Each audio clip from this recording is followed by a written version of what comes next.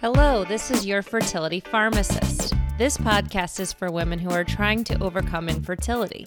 If you keep a pulse on late-breaking fertility research, it could positively alter the course of your fertility journey, like it has for me. Hi, I'm Elise, your fertility pharmacist. I typically like to share late-breaking research, but today I'll be covering a research paper that came out in May. It was published in the Journal of Clinical Endocrinology and Metabolism. The title of this research paper is Effect of Orlistat on Live Birth Rate in Overweight or Obese Women Undergoing IVF-ET, a randomized clinical trial. I chose this 5-month-old article for a few reasons. One, while I've touched upon obesity here and there in other episodes, this topic truly deserves its own episode of coverage. Second reason, the American Society of Reproductive Medicine, aka ASRM, recently came out with a new paper intending to help clinicians treat patients with obesity-related infertility, so the topic and the timing remain relevant. Third reason, this is drug-centric research, and I do love talking about drugs. Hopefully introducing the drug for a minute here will give context to the study. This drug is called Orlistat, and it is a weight loss drug that works by stopping enzymes in the stomach from absorbing fat that's coming in from the diet.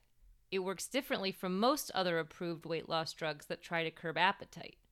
Orlistat is a capsule that's supposed to be taken 3 times a day with a meal that has fat in it. It is FDA approved and is available over the counter in the US at a dose of 60 milligrams 3 times a day. For international listeners, Orlistat can be purchased without a prescription in the UK, the EU, and Australia. Taking Orlistat is not for everyone, which will be discussed later. This drug typically helps people lose 7 to 7.5 pounds when taken for a year or more. The dose of 60 milligrams 3 times a day is supposed to be 85% as effective as taking a higher dose of 120 milligrams 3 times a day. The 120 milligram dose requires a prescription, and this higher dose is what was used in today's study. Speaking of today's study, let's get into it, starting with the beginning of the research paper. To introduce the research, the authors, like most scientists who write up their work, first explained why the study took place. After stating the obvious, that obesity is its own global epidemic, the study authors then went into how obesity can negatively affect fertility. Research indicates that weight loss, when needed, can improve ovulation and chances of spontaneous pregnancy. The number one recommended way to lose weight is by improving diet and increasing exercise. The authors of this research were realists. They recognize that not every woman can lose weight just because someone advises her to change her diet and exercise more. Some women can and should consider using weight loss drugs to help lose weight.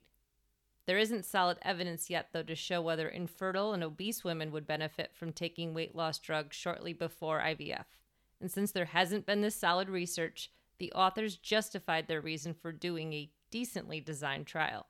Their hypothesis was that overweight or obese women taking Orlistat would have 10% more live births compared to their peers. And though I'm itching to share what they found, the study results are near meaningless if we don't contextualize how the trial was set up. The study took place at 19 fertility clinics in China in 2017 and 2018. They recruited women who were ages 20 to 40 and had a body mass index, aka BMI, that was 25 or greater. And if you're curious what your BMI is, there is a link to a BMI chart in the show notes. These women were planning to do IVF, or intracytoplasmic sperm injection, aka ICSI, because either they had ovulatory issues, their partner was known to be infertile, their male partner, or their reason for infertility was unknown. Women were excluded who had done 3 or more unsuccessful rounds of IVF or ICSI, as were women with liver, kidney, uterine, or gut malabsorption issues. Notably, women who had low thyroid were also excluded, and this makes sense because Orlistat can decrease how well thyroid drugs work. Once enrolled in the study, the women were randomly placed into 2 groups, those taking Orlistat and those taking an identical-looking placebo pill. The women were also instructed to work on diet and exercise and to take a multivitamin. Taking the multivitamin was especially important because Orlistat can impede the absorption of fat-soluble vitamins in the diet. Neither the women in this study nor the folks running this study were aware of who was on Orlistat or who was on placebo.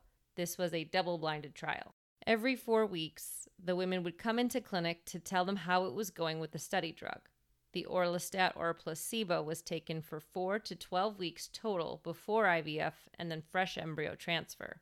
As I read it, I cannot tell if the patient stopped taking the trial drug before they started their stim meds for IVF or if they were taking the trial drug at the same time as the stim meds. If you read it and you can tell, please tell me.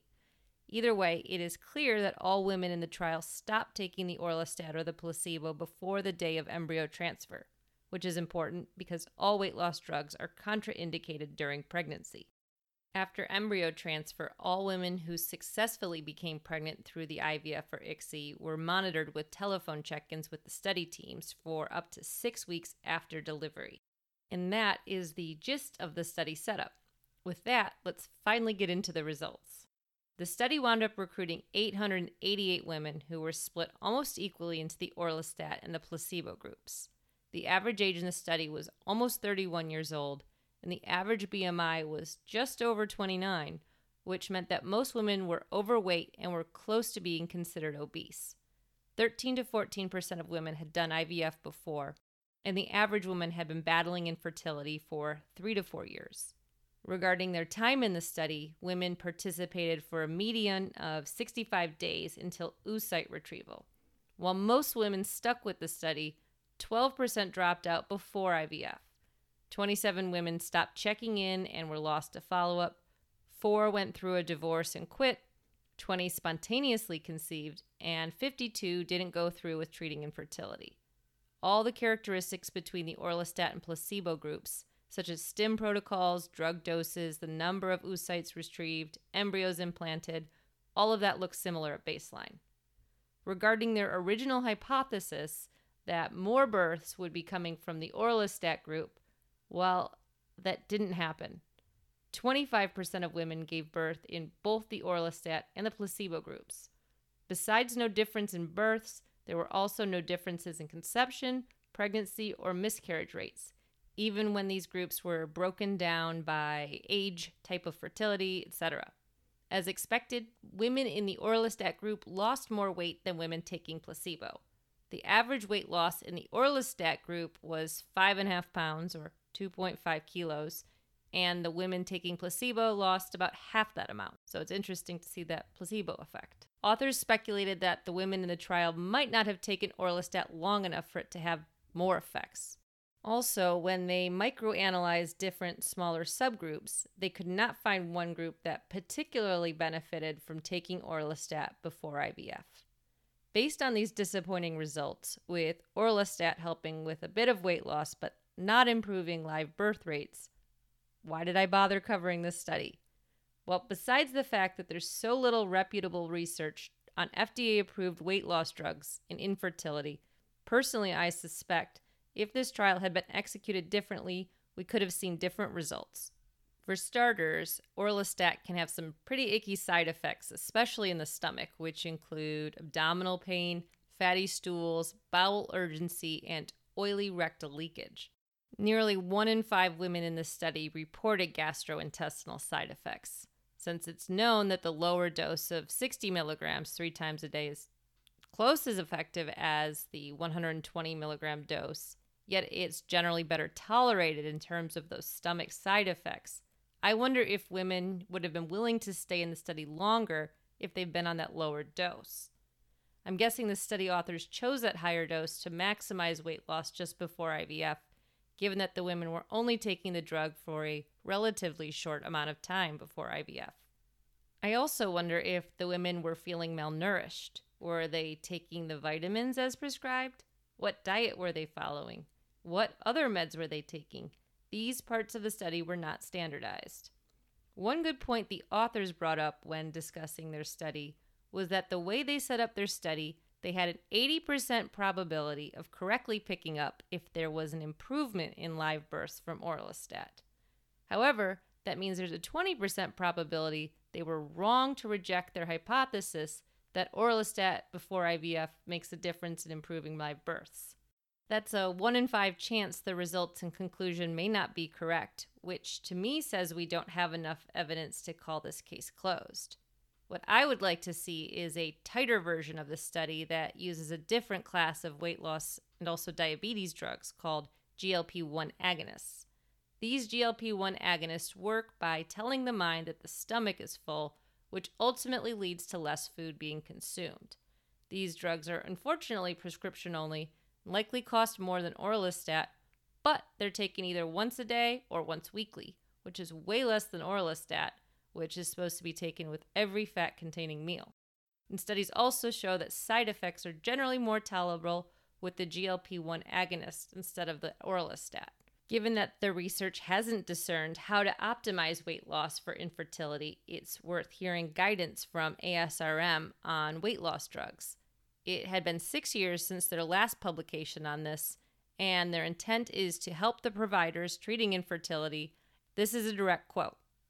The use of weight loss medications may be considered in patients with a history of unsuccessful weight loss who meet label indications, but should be tailored to the knowledge, experience, and comfort level of the prescribing physician. Referral to a weight management provider with more experience in prescribing these medications may also be appropriate. End of quote. Basically, what ASRM is saying is that fertility providers should try to give their patients weight loss drugs under certain circumstances. To tie my parting words in with those of ASRM, I want to make sure to say that if you're a patient, there are only certain circumstances where taking weight loss drugs before IVF may be appropriate. Please do not go out on your own and try using weight loss drugs immediately before an IVF cycle. A weight loss plan really needs to be discussed with the fertility team and maybe some other doctors as well to see if it makes sense for you. Since I'm looking at the time here and seeing this has been an atypically long episode, I will quickly recap. Orlistat is a drug with obvious strengths and weaknesses.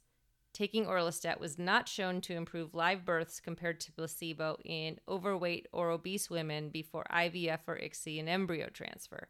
Yet the study had a decent design, and it attempted to answer an important question that I suspect will pave the way for future IVF trials to use better tolerated weight loss medications.